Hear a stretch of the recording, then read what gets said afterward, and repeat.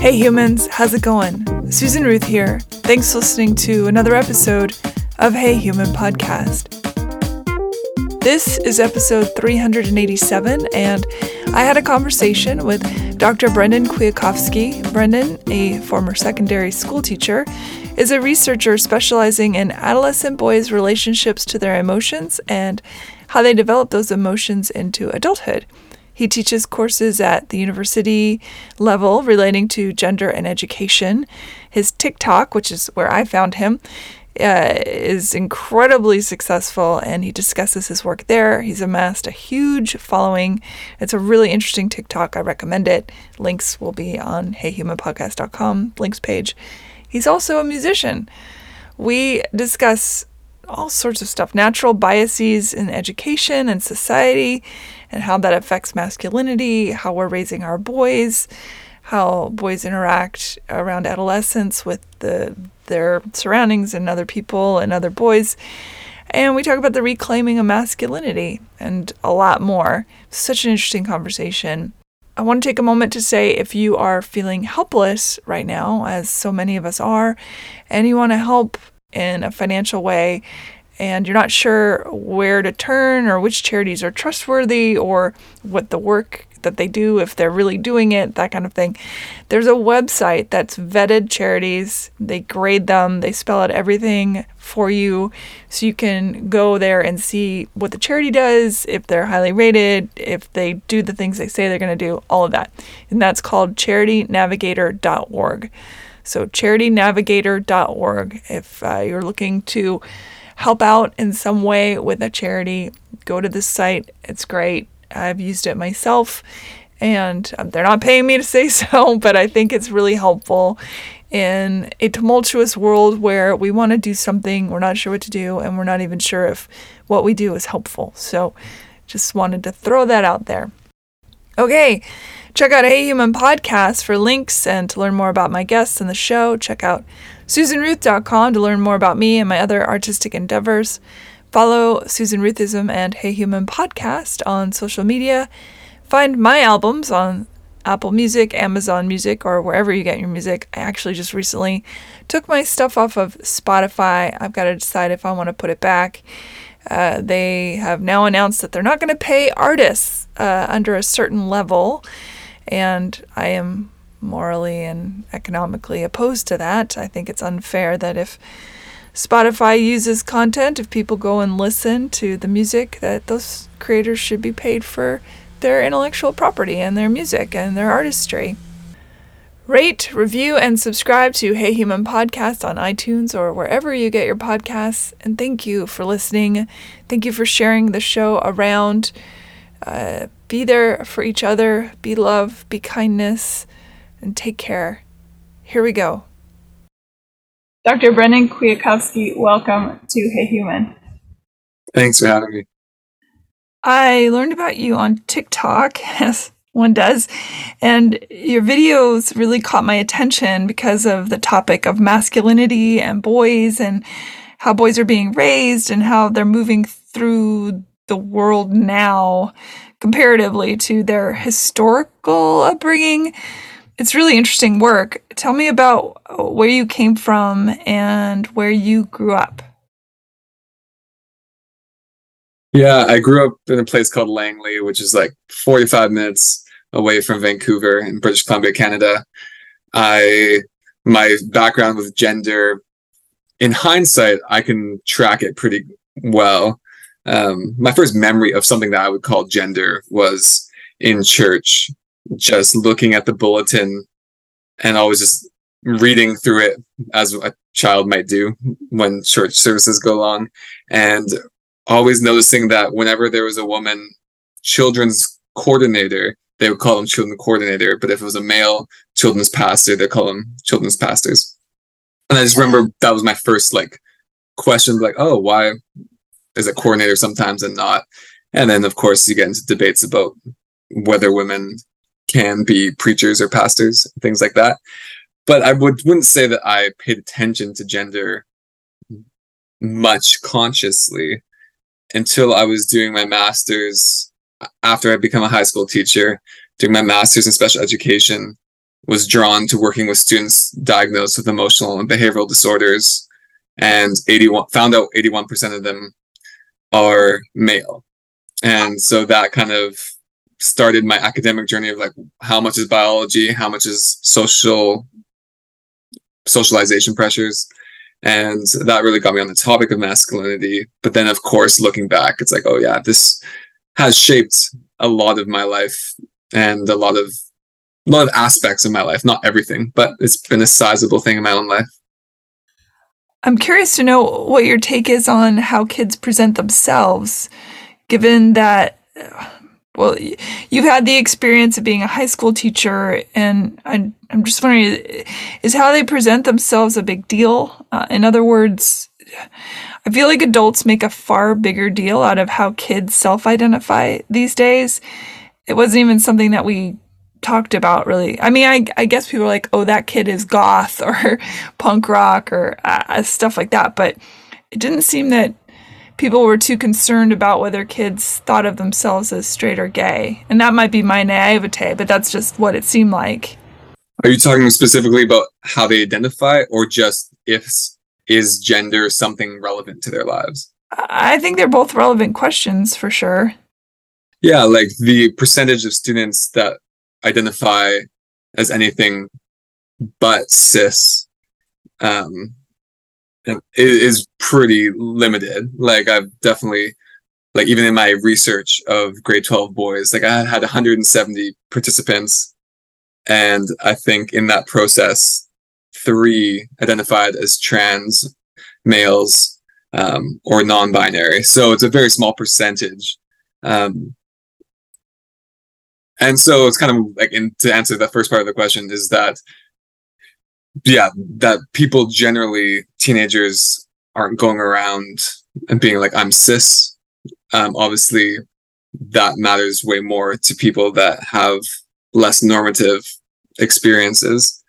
But yeah, that's a complex topic. But in just terms of, does gender, or does your presentation of masculinity or femininity, does that matter in high school? Yes, that very much does. And I can speak to both, but definitely without a doubt, masculine pressures, the pressures to be seen as cool, as accepted, are very closely connected with what one values for teenage boys and men to be.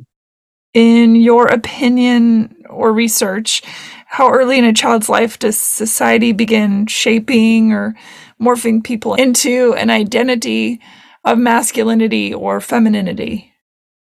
I think there's lots of research that it happens, like I've talked, maybe you saw the TikTok, like around the age 5 is a significant time period. But there's all these different elements, and I'm not trying to say everything is like, well, I think most of it's not bad intention, but you see gender reveals on TikTok and people finding out the gender of their baby, or the sex of their baby more specifically, and like all disappointed, and people start formulating like what their dreams are of these children and how having a son might differ from having a daughter and the things that you might do. So you start thinking about your children with a lens that can direct them towards a certain notion around masculinity or not. And a major one that happens around age 5, but starts even earlier, is pushing boys away from their negative, quote unquote, emotions, particularly sadness and fear. It breaks my heart that we have this rhetoric around how boys should or should not feel things. I think it causes a lot of today's issues, for sure. Yeah, and there's like interesting lenses, and we can get into more conversations here, but I just want to preface to your audience that like there's lots of different crises that impact girls as well as trans kids. But for boys, is that another sociological trend is that boys in their adolescent years can be viewed by parents as a bit more hands-off, that like, oh, they're more even keel. And in a sense, this kind of like a justification or like not to be as involved because they think that their sons are just like kind of more even keel, not as emotional. So many times in my research, when I told people what I was researching, the emotionality of teenage boys, so many times people were semi-jokingly being like, oh, what emotions? Teenage boys, do they have emotions? And things like that. And my research definitely speaks to the extent that teenage boys, yes, they think very deeply and are very keenly aware about their emotions. And the vast majority of them want to talk to someone about them. I imagine in that work, you had a lot of heartbreak. I think about, it's hard enough to be a teenager or a kid in the world, and to think about creating a powder keg, if you will, of just tamping down thoughts and feelings. I'm not allowed to say what, or go very deeply, or I can't connect with dad because he'll think I'm a coward, or I can't connect with mom because I have to be the man of the family, or whatever that is. Yeah, a major reason was to not burden other people. I don't want to bring other people's moods down, so I'll grin and bear it. Mm-hmm. What was the entry point for you into your research? In my master's research, I had worked with male students with emotional behavioral needs, and I developed a year-long program to work with these boys where me and the counselor, we did like psychoeducation for the first semester, and then the second semester they mentored boy students from a nearby elementary school. So we taught them and then they got to teach, and it was a really powerful experience. And there was kind of like this assumption that exists in the literature and also existed in my own mind about how important emotionality is to healing. Sometimes you'll hear this most reductively on social media of like, I'm going to teach my boy that's okay to cry and he won't grow up to be toxic. I think that's a gross oversimplification that like, yeah, emotionalities or just crying about something, being able to cry is great, but it's not the end all be all. It's not necessarily meaning like you're going to be socially just or empathetic to all these things. So what I looked at in my research was like this notion of emotionality. Is emotionality this silver bullet that we think it is? And so I compared teenage boys in grade 12. I compared their experiences and beliefs about being male and about masculinity based on their level of emotional expression. And overall, the highly emotionally expressive teenage boys and the highly emotionally restricted teenage boys had way more in common with each other's experiences than what differed. But the main thing that differed was the level of loneliness that the boys who are highly emotionally restricted felt. It's nuanced, it's complex. Sometimes being emotionally restricted, that benefited them based on their given situation. Like it always made sense as to why they restricted their emotions. And that was another important insight, was that these boys that were highly emotionally restricted, because I had to inform them like why they were selected to be interviewed based on their screening tools. And it's kind of like, hey, yeah, so we showed that you were like kind of one of the least emotionally expressive boys that did these questionnaires and answered these questions. Does that match your, like, how does that sit with you? And they're all like, yep, that makes sense. Yeah. They owned it. And when I talked to them, I thought some of them would be like, yeah, this is the way I've always been. But none of them were like that. They all knew when and why they started to restrict their emotions. It was often a gradual process, but they knew the time period and what was going on in their lives. So it's like approaching these conversations with like nuance and complexity, that sometimes emotional restriction is really advantageous and adaptive in the moment, but it also leads to like poor mental health, or it can lead to loneliness and feeling like you're going through life by yourself, and then you can get stuck if you can't figure something out by yourself. So there's nuance, and there's also like, no, actually having someone safe to express your feelings with is a really healthy thing. I remember when I was in high school, 9th grade, my girlfriends and I, there were woods across the street from my family's house in our neighborhood, and my girlfriends and I would meet up on this one hill that overlooked the town, and we would sit and talk up on that hill for hours. And I remember some of the conversations, things like my father is doing this, or my stepfather's doing that, or my mother's doing that, or my brother, or whatever. And so much raw feelings and material. And we would not necessarily have the answers for each other, but certainly at least we were there to hear it and bear witness, for lack of a better way to put it. And am I understanding that boys don't have that same, they don't do that? Maybe they go and play sports together, but they don't sit and talk, or is that what you found?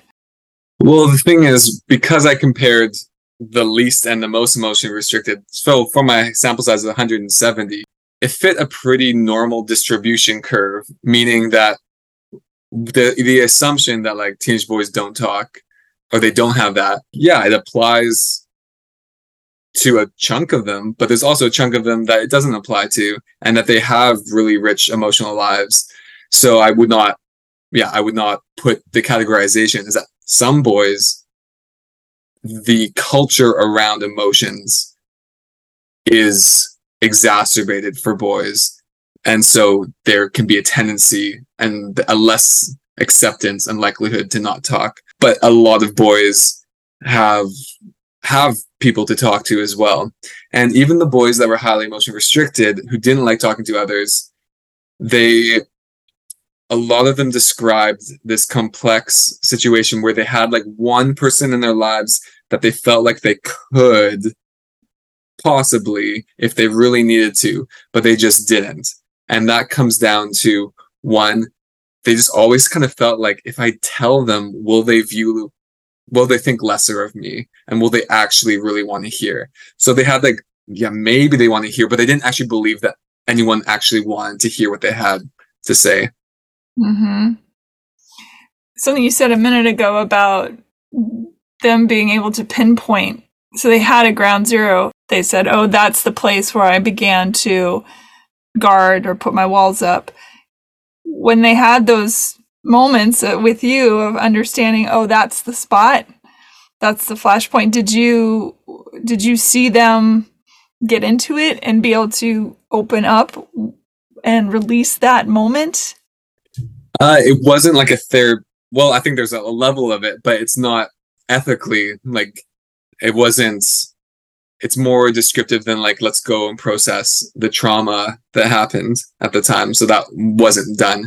But like this was the interesting anecdotal evidence, is that like the boys that were more emotionally restricted, I would say that they opened up more to me than the boys that were highly emotionally expressive. And some of them said like, oh yeah, this is the deepest conversation I've had in maybe ever. Maybe because they don't have those as frequently. So then if someone's asking them more intentional questions, it was a chance for them, and they really enjoyed it. They described enjoying the experience. So here's the fascinating thing, is that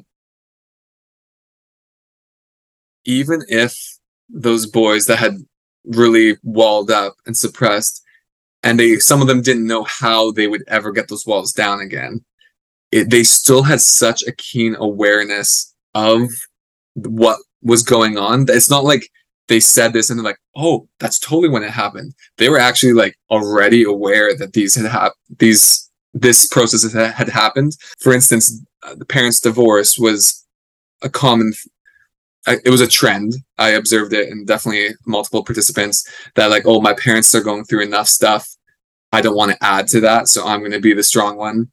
And so you have like these, on paper, highly emotionally restricted boys who are also talking to me and saying, I know that me suppressing my emotions now might have consequences 10 years from now, that I might blow up at some small thing in the future because I bottled down my emotions now.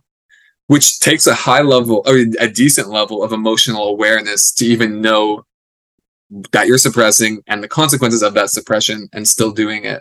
So yeah, there's a lot like in some ways they're thinking about emotions almost more than the highly emotionally expressive people, is an argument you can make, because they're highly aware that they cannot express emotions or should not, and so they're like constantly policing themselves, and sometimes in ways that I was really surprised at, because you think like BC Whistler snowboard culture, there's like, it's a cool masculine thing to be a good skier or snowboarder, but like one of the boys described, like, yeah, he loves snowboarding, he goes, he's pretty good at it, but when they did a school trip, he's like, I was so tame because I didn't want it, if I accidentally got hurt and risked crying in front of my peers, that would be terrible. So he like didn't go all out snowboarding trying to do fancy moves, which was kind of not what I expected. Also, it's interesting to think that to have the empathic understanding that, oh, if my parents are going through something, I don't want to add to their burden. That takes an emotional intelligence as well. I mean, it's terrible for a kid to feel that way, obviously. Totally, and this happens a lot. Like there's a term called parentification, of children having to manage their parents' emotional states. Been there, done that. Wait, did you have to do that? To an extent, yeah, for sure. Or what would be the most accurate term? Yeah, not in the extent that some of the boys I talked to had to do, but in certain situations and certain time periods of my life, I took on a lot of my parents' emotional distress and took that on as my own. Yeah, and I've had to do some healing from that. Right. I mean, heal thyself, right? And I feel like most of the work that we're drawn to, there's that old saying that you give to the world the love that you didn't get. If you're on a healthy path, if you're not destructive with the pain of the loss of not getting the love that you required, that you will actually put it out in the world and try and help others. That's like the positive side. There's the shadow work and the light work. Totally, yeah. They can be polarized in that, but yeah, I haven't heard that, but I've heard something similar of like the things that you whisper to your newborn baby are the things that you wanted to hear the most. Oh so, my goodness. You're a parent. Yes, I have 3 kids. Where in the process of your research were you having children, and how did that affect your understanding of fatherhood, parenthood, personhood? Yeah, so I had one daughter when I started my PhD, and then 2020, I was doing my field work, going to schools, getting enough participants so I had statistical significance, and I got the required participants I needed on a Friday. I had twins, or my wife had twins, came on a Sunday, and then COVID lockdown happened 10 days later. So long story short, my PhD took like a year longer than I planned after that. And that is important because I needed to be with my family as the main priority there. And so I sacrificed a lot of sleep, not just twins, but when the twins were sleeping, that's when I did most of my PhD, in the early hours of the morning. I would say that relevant to my research is that being a parent, like how I view most of life and how my philosophy of education is really around the idea of interruption. I love, like, one of the purposes of education, I think, is to interrupt people's status quo and to be like, oh, they cause like a little bit of discomfort that causes growth and evolving ideas and conceptions. Parenting for me has been a huge catalyst or an invitation for me to heal parts of my younger self that I would not have such a clear mirror for. So that's been a powerful thing. I think that prior to having kids in general, I thought that, like, the debate is pretty much a settled debate that, like, nurture and nature both matter. I also really appreciate epigenetics, that our environment actually impacts how our methylation of DNA and then changes gene expression. how that influences certain traits as well. But I would say that prior to having kids, I think I would have said that I was way more heavily on the nurture part of things. And just seeing even twins, they're not identical. I love Lord of the Rings. Like, one of my twins is like this cliche of like rainbows, unicorns, all these things. Another one of my twins just like loves I have a miniature Balrog from Lord of the Rings, which is like a demonish character. She just loves black and loves all these things. And I think it's like, yeah, I don't know what that is. It's just cool to see different personalities and some things that are just uniquely them. And I think parents, when it comes to gender, can have a bit of a confirmation bias. Imagine even if your children were a blank slate and you have a girl that is like a stereotypical girl that likes pink dresses type thing, and you think like that is the way that girls are. I think it's easy to look at a small sample size and be like, yes, this is 100% biological. Whereas when you actually look at a small sample size, and when you zoom out and you see a large sample size, you see like how much more overlap boys and girls like are, how much more in common and similar there are than they are different. Did you see the Barbie movie? Yes, I did. What'd you think of it? I need to see it again, but I made a TikTok on that, and I'd say my main, like, there's so many different layers to unpack from that movie. But one, I know that some people were offended by it. I definitely was not in that category. I think the thing I appreciated most about it is the acknowledgement of how all of our healing journeys, I'm talking about between sexes, genders, how they all impact each other. Like, you heard this expression, like, hurt people hurt people. And I think healing, the opposite is true, that like healing begets healing. The more healing that we can do, we can help catalyze the healing of others, and how we're connected in that way, and how, yeah, our actions don't exist in a vacuum, that we have impact on other people. And there's all these ways that women and girls have been disconnected. And I like the self-awareness piece that like the Barbie doll, like for some women was like an empowering second wave feminist, be whatever you want. But for other people, it was like body shaming and totally into like the unrealistic beauty standards. Like I'm all about acknowledging the complexities. Yeah, I mean, I agree. And what I found so interesting about that film too was their willingness to, I mean, obviously there was a lot of poking fun of things, but that scene of the Kens sitting around the fires all playing the guitar, and it was a hilarious moment. But it also really speaks to something that you said earlier about how they are concerned about what their peers will think of them if they don't fall into sort of a line of what everybody else is doing. What will happen if I'm a better snowboarder? What will happen if instead of playing this guitar for Barbie, I do something different that actually expresses who I am instead of what I think is expected of me? And then the idea, I read a lot of articles about it. The whole thing really fascinated me just because of the response to it was so gigantic, both, as you said, negative and positive. The feedback was loud. And I thought it was really interesting. So many people spoke about the Alan doll and, oh, he's gay. He's got to be gay. Oh, he's clearly gay. And I thought, he's just not toxic. And interesting that if you take a character that isn't doing that hyper masculine, toxic model, you just then have to hang the word gay on them. Yeah, and I could be wrong on this, but isn't he the only male Barbie that's actually living? He's living with the other discontinued Barbie, the pregnant one. So, yeah. He's a modern doll. Yes. I don't know, I just found that movie so fascinating.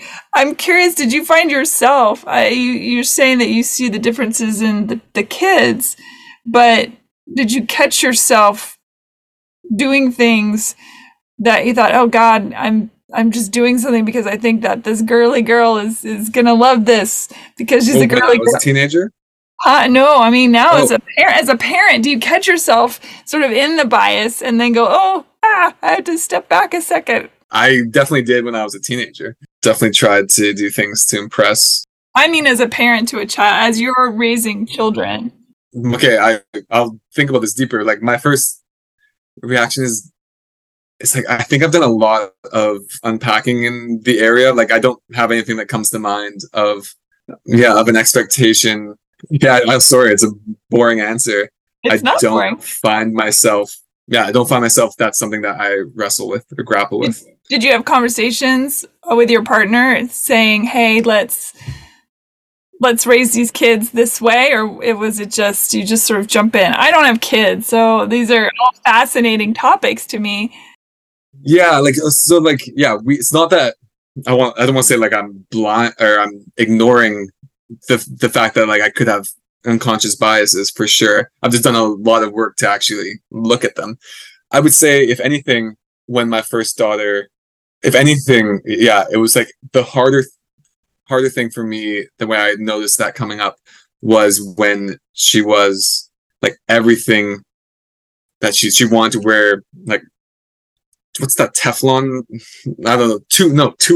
Tulle is the Oh, Teflon. Tool, Tulle, the stuff like under the stuff in dress. like Yeah. tutus. I was just thinking, oh, all of the people that know me and my research I do are like, oh, he's raising the most feminine, stereotypical girl ever. And it was like, that was where I felt like I just needed to overcome my own, like, there's some things that she just loves. And it would be just like, I would deem it inappropriate to tell a boy not to play with a doll because he's got to play with trucks. And the same thing of like, she loves unicorns. And some of that might be socialized, and some of it might be just like she loves the colors. And so, yeah, I'm down with that now. That was just something that did come up early on. Yeah.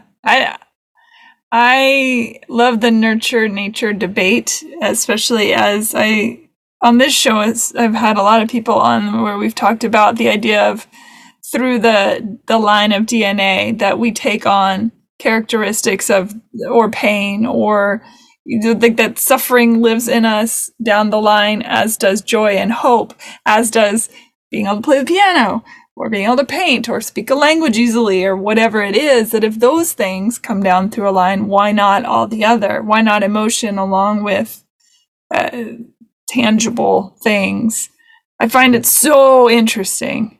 Yeah, we know that what babies are like, the amount of cortisol or stress that babies are exposed to in utero can influence their ability to regulate stress as well. Emotional state, nervous system, that passes down. But they've also done fascinating studies with rats or mice, I can't remember, where they traumatize rats to be, they get electrical shock every time they're exposed to a cherry smell, which have you come across this? Yes, I've seen this research. It's fine. Go ahead, though. Yeah, well, the fascinating thing is that they've done it in a couple different studies, but one, they just tested the male sperm. So they did these mice, these lab rats, traumatized them, then they stopped, and then they got the sperm from these and in vitro implanted them with a female mouse, and then their baby was also had a trauma response when they were exposed to the cherry smell without any experience within the so any social, like you could,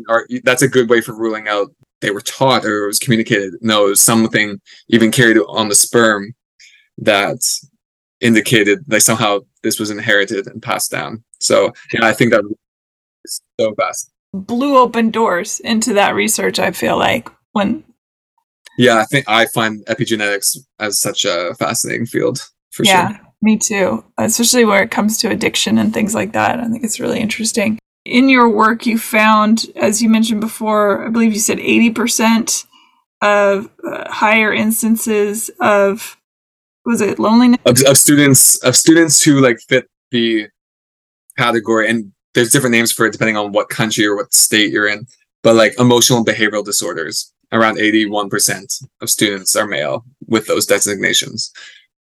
And there's a debate about, are boys overrepresented, are girls underrepresented? And I think there's definitely some of both, I think. And I had read somewhere about your work that you had found also that girls are pulling ahead of boys in studies in school and doing better in school. The suicide rate is much, much higher for boys. Do you want to talk about that work a little bit, what you learned? Yeah, here's the tricky thing, because this so quickly in the polarized world that we live in devolves into suffering contests, is that there is tons of things that boys are disproportionately impacted by, or their school achievements, their university rates. There's a lot of different things that people can point to. And so I don't love when it's done I'm not implying you're doing this at all, but when it's done in a whataboutism way, but just in a way that, this suicide is a very significant topic for teenagers in general, but the disproportional death rates for boys is significantly higher as well. And so there's lots of theories and aspects related to that. And that matters to me too. That's actually part of why I even got interested in my master's, because one of my favorite students died from suicide early on in my teaching career. And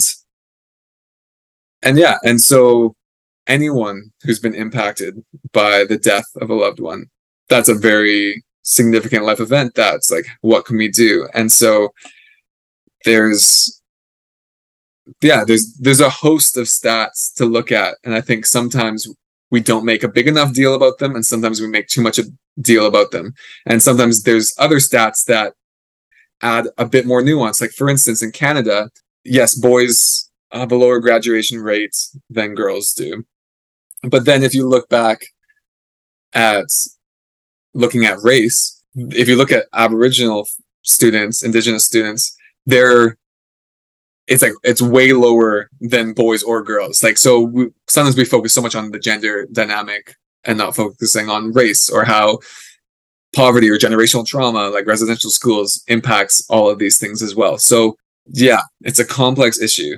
I would imagine if you could find causation on the research saying, oh, well, if boys aren't talking about their feelings, if they're doing it so much less than girls, it would make sense that where do you put all those feelings? I understand how that could lead to causation, and I'm sorry about your student. I would normally, when somebody speaks of someone who has passed, I like to say their first name to honor them. But since it's a minor, I'm understanding that that's not a good idea. But just know that they're in my thoughts. When it comes to things about pulling ahead, the girls pulling ahead in school, part of my brain goes to, well, I think for a long time girls were not given opportunity to pull ahead in a lot of ways, and now the research and the rhetoric is more focused, STEM, and saying, oh wait, girls are smart too? Who knew? Did you find that to be part of it, or was this really more about emotional state? No, my thesis was too long, but I had a whole section about the school aspect of it as well. And so here's one of the things that I often see missing from the conversation about boys' underachievement or boys' lower achievement, is that I think there's a lot of different dynamics going on. Let's not even talk about social, economic, or race. Is that if we talk about choice, and a lot of Jordan Petersons of the world want to talk about equality of opportunity versus equality of outcome. It's do we actually want to force 50-50 splits between education standards and things like that, or just want to have the same choice? They have the choice or the opportunity to do these things. And I'm just curious that we don't talk about boys' choice in education as much, because there is a thing observed in not just my research, but depending on the culture of the school, some schools that were IB League schools, it's okay, it's almost shoot for the moon, go for academia. But there's also a culture of a lot of my friends aren't taking academic classes. I'm not gonna I kind of might go that way, but you know what? I'm gonna just enjoy my time in high school. And there is some evidence that boys tend to have that attitude more than girls, where girls sometimes can be more likely to view education or post-secondary education as like that is their pathway to whatever they want to do. Whereas there's still, if you look at the job field workforce, is that there's still like a lot of trades that aren't necessarily the academic route. And so the diverging paths also can add to the underachievement in boys. I also do think that schools, though, what I will say is that schools can heavily favor written responses. How well can you write down your thoughts and feelings and reflections? And if you're a girl, you might have more experience like journaling your thoughts or just even expressing your thoughts about things. And so one thing I always try to do in my classes, which regardless of gender, is just like some students just like talking more.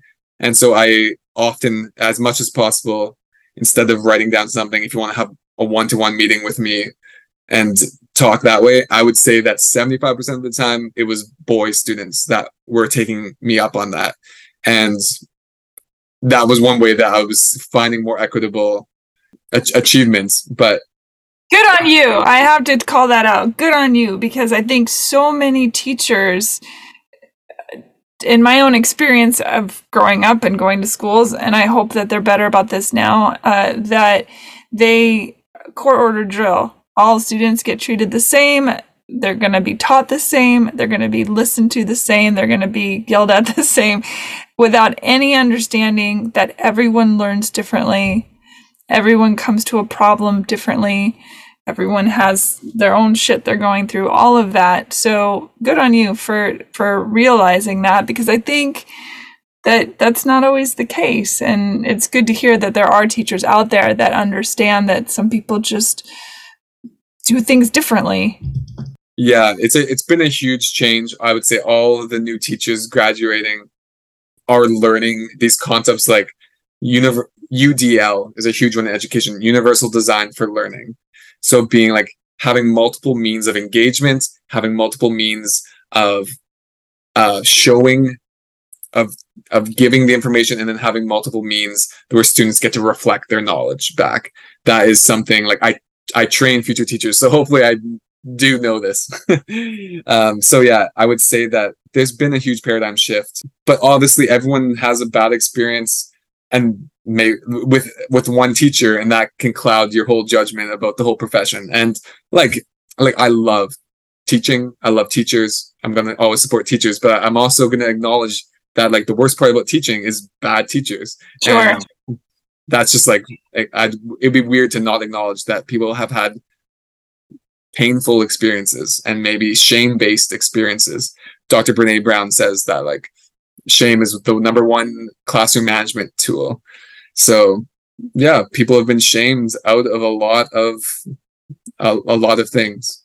I'm glad that nowadays teachers know more about learning issues like dyslexia or apraxia or any of those things to help guide kids. And yeah, I think teachers are incredible and we need them and they need to be paid more. And I'm a big champion, and they need to have supplies and they need to be more teachers so that they have less kids in their rooms and all those things. And if I ruled the world, boy, there'll be some changes.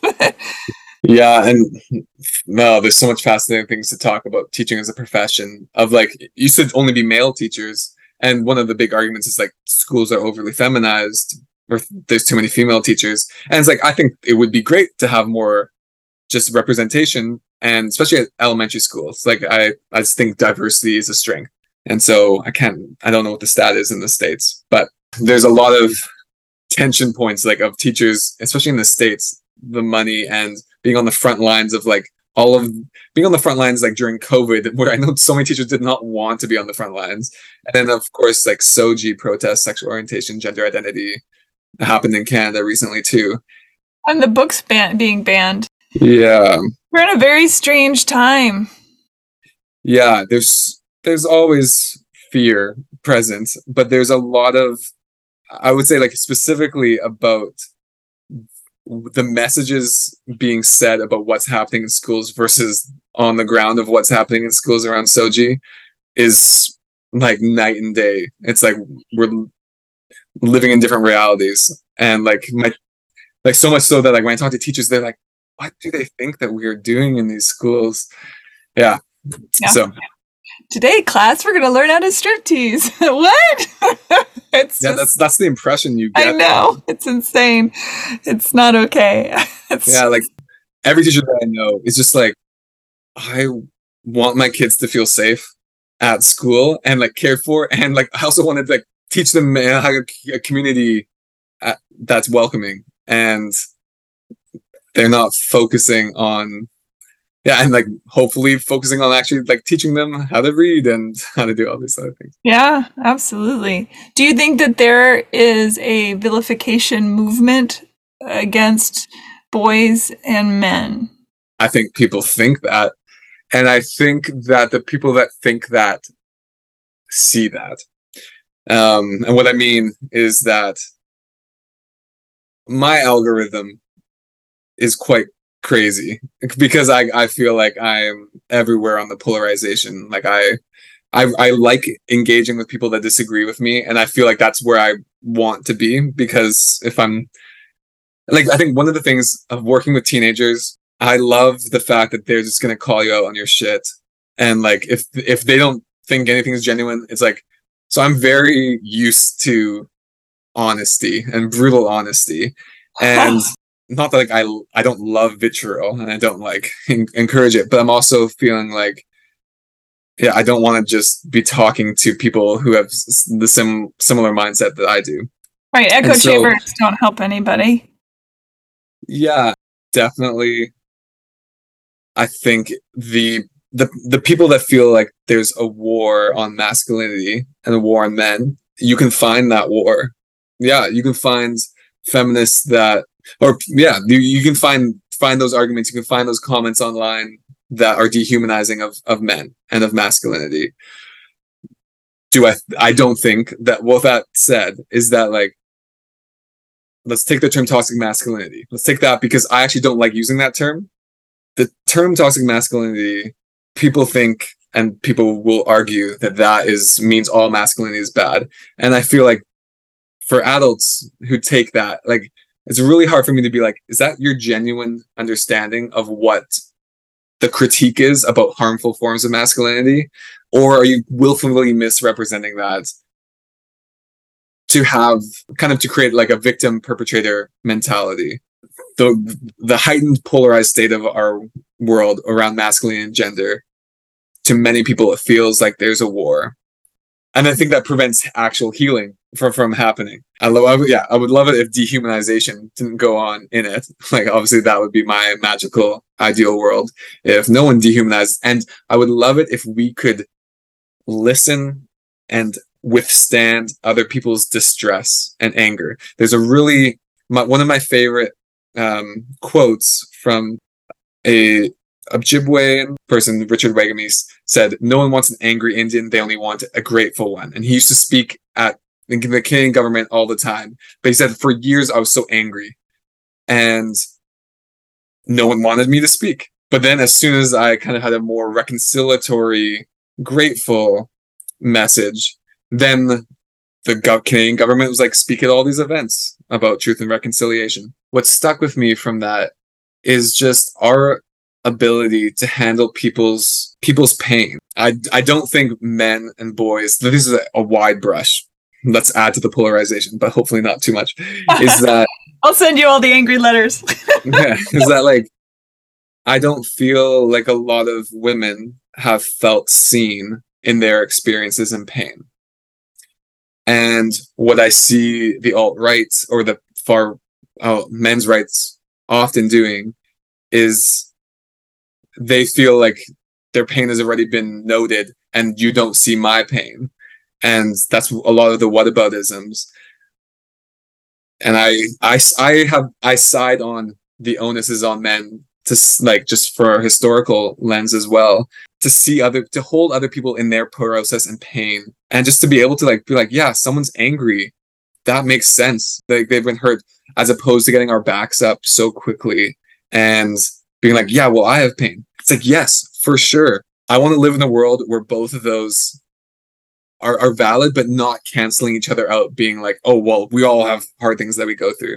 I think, yeah, it's one of those nuanced things.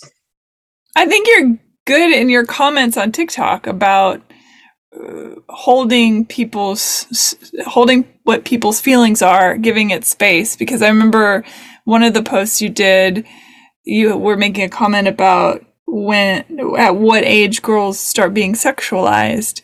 And of course, the women came out, and you would put it at a particular age, and the women or women identifying peoples came forward like, actually, it was way younger than that, and this is what happened. And you were really graceful with how you dealt with everyone, I thought, and I think you didn't have to be that way, certainly, of course, but because, as what you just spoke to, you have an ability to know that all things are true and no things are true. Well, I'll also say that, like, I'll come at this naturally. Like, so my PhD is pretty intentionally, I'm not a psychologist. But my PhD is mostly psychology, but it's right between psychology and sociology. And I am intentionally that way because I feel like sociology, general trends, needs to talk more with psychology, like the individual. I think sometimes some people have just an individual lens and some people view things more sociologically. And I feel like the back and forth is important. But I hated sociology when I was in university.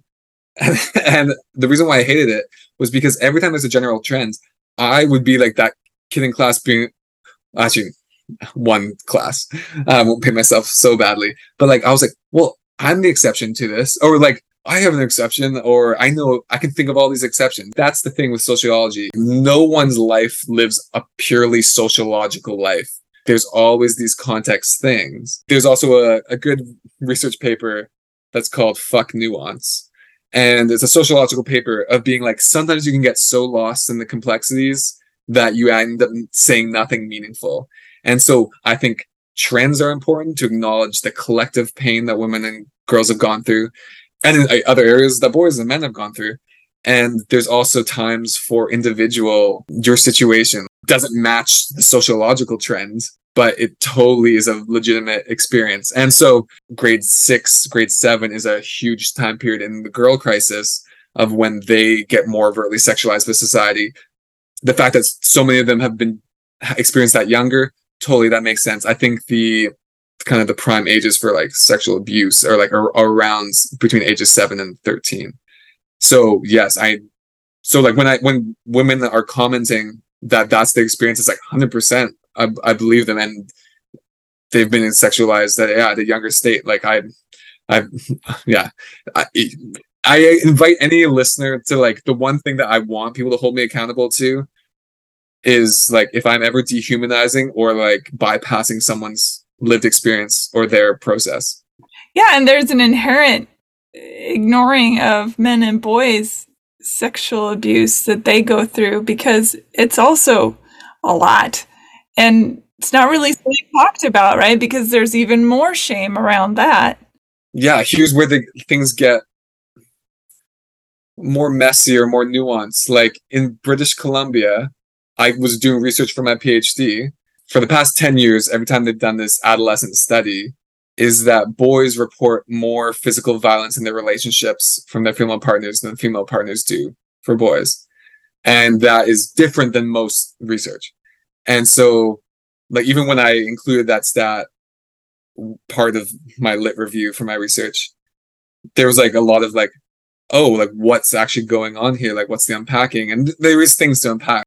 They were talking about anything from like super severe to less severe, of like cheek slapping or like hitting someone like on the cheek. But the fact that we don't view that as seriously against boys, against girls, is something else to assess and unpack.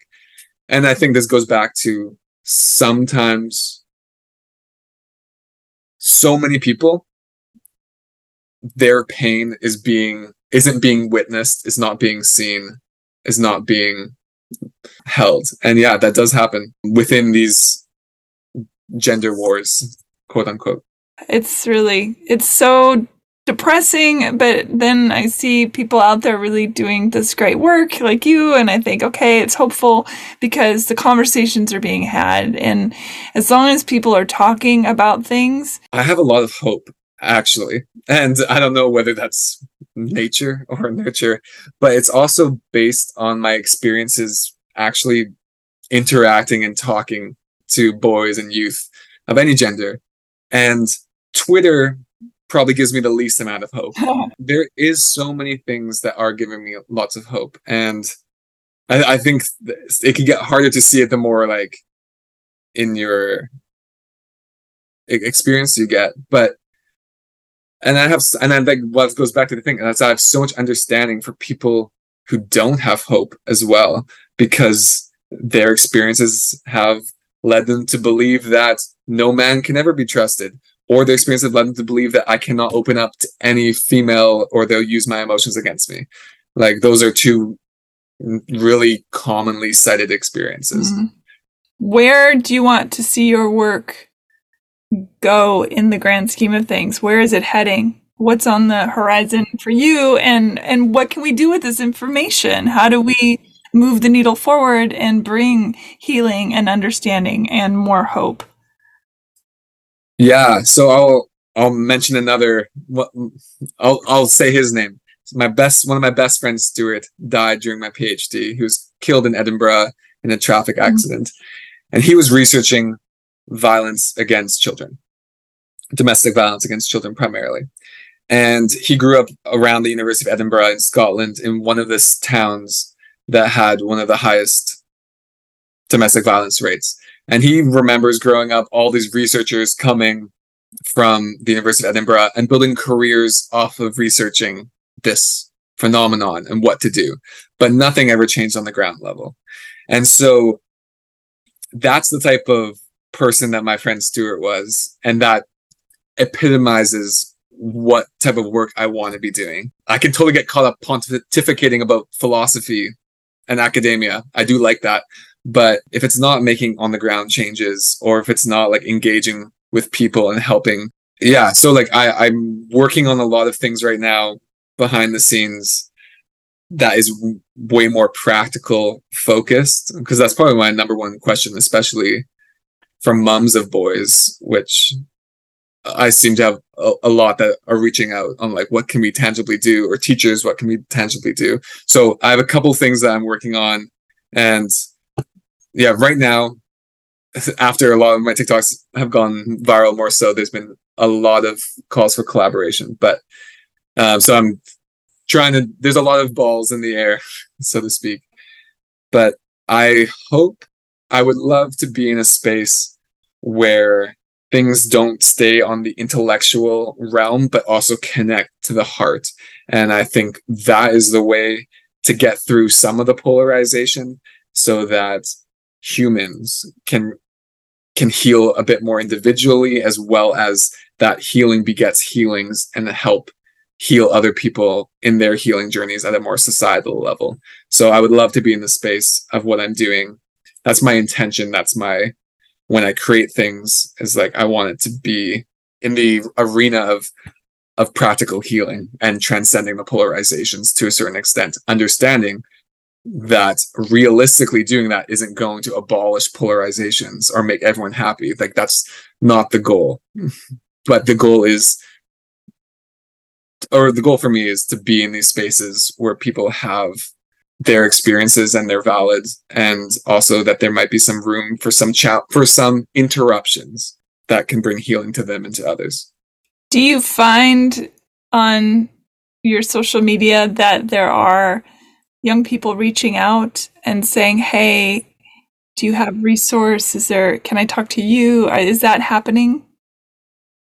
Increasingly, yes. I'm aside from the moms, I mean like the kids, because I imagine it's that old saying, I'll leave the light on for you. Yeah, well, there's some things like with certain ages that like, I would say a lot of it is more like young men who are like reflecting back on their childhood, or just realizing now, or parents who've like shown it to their kids and they're interacting with me. Like, I haven't had any I haven't interacted with any underage kids about their own mental health. I guess that gets a little hairy these days too, doesn't it?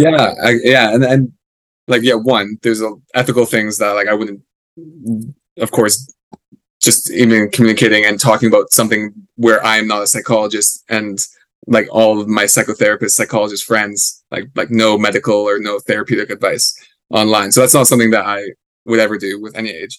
But the thing is, the content I'm producing right now isn't like catchy enough for teenage boys anyways.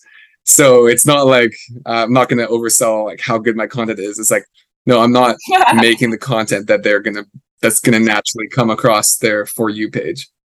Do you think that there is potential for men to re-parent themselves, to get to the root of some of their pain that they suffered at the hands of their own emotions or lack thereof, to get to the other side?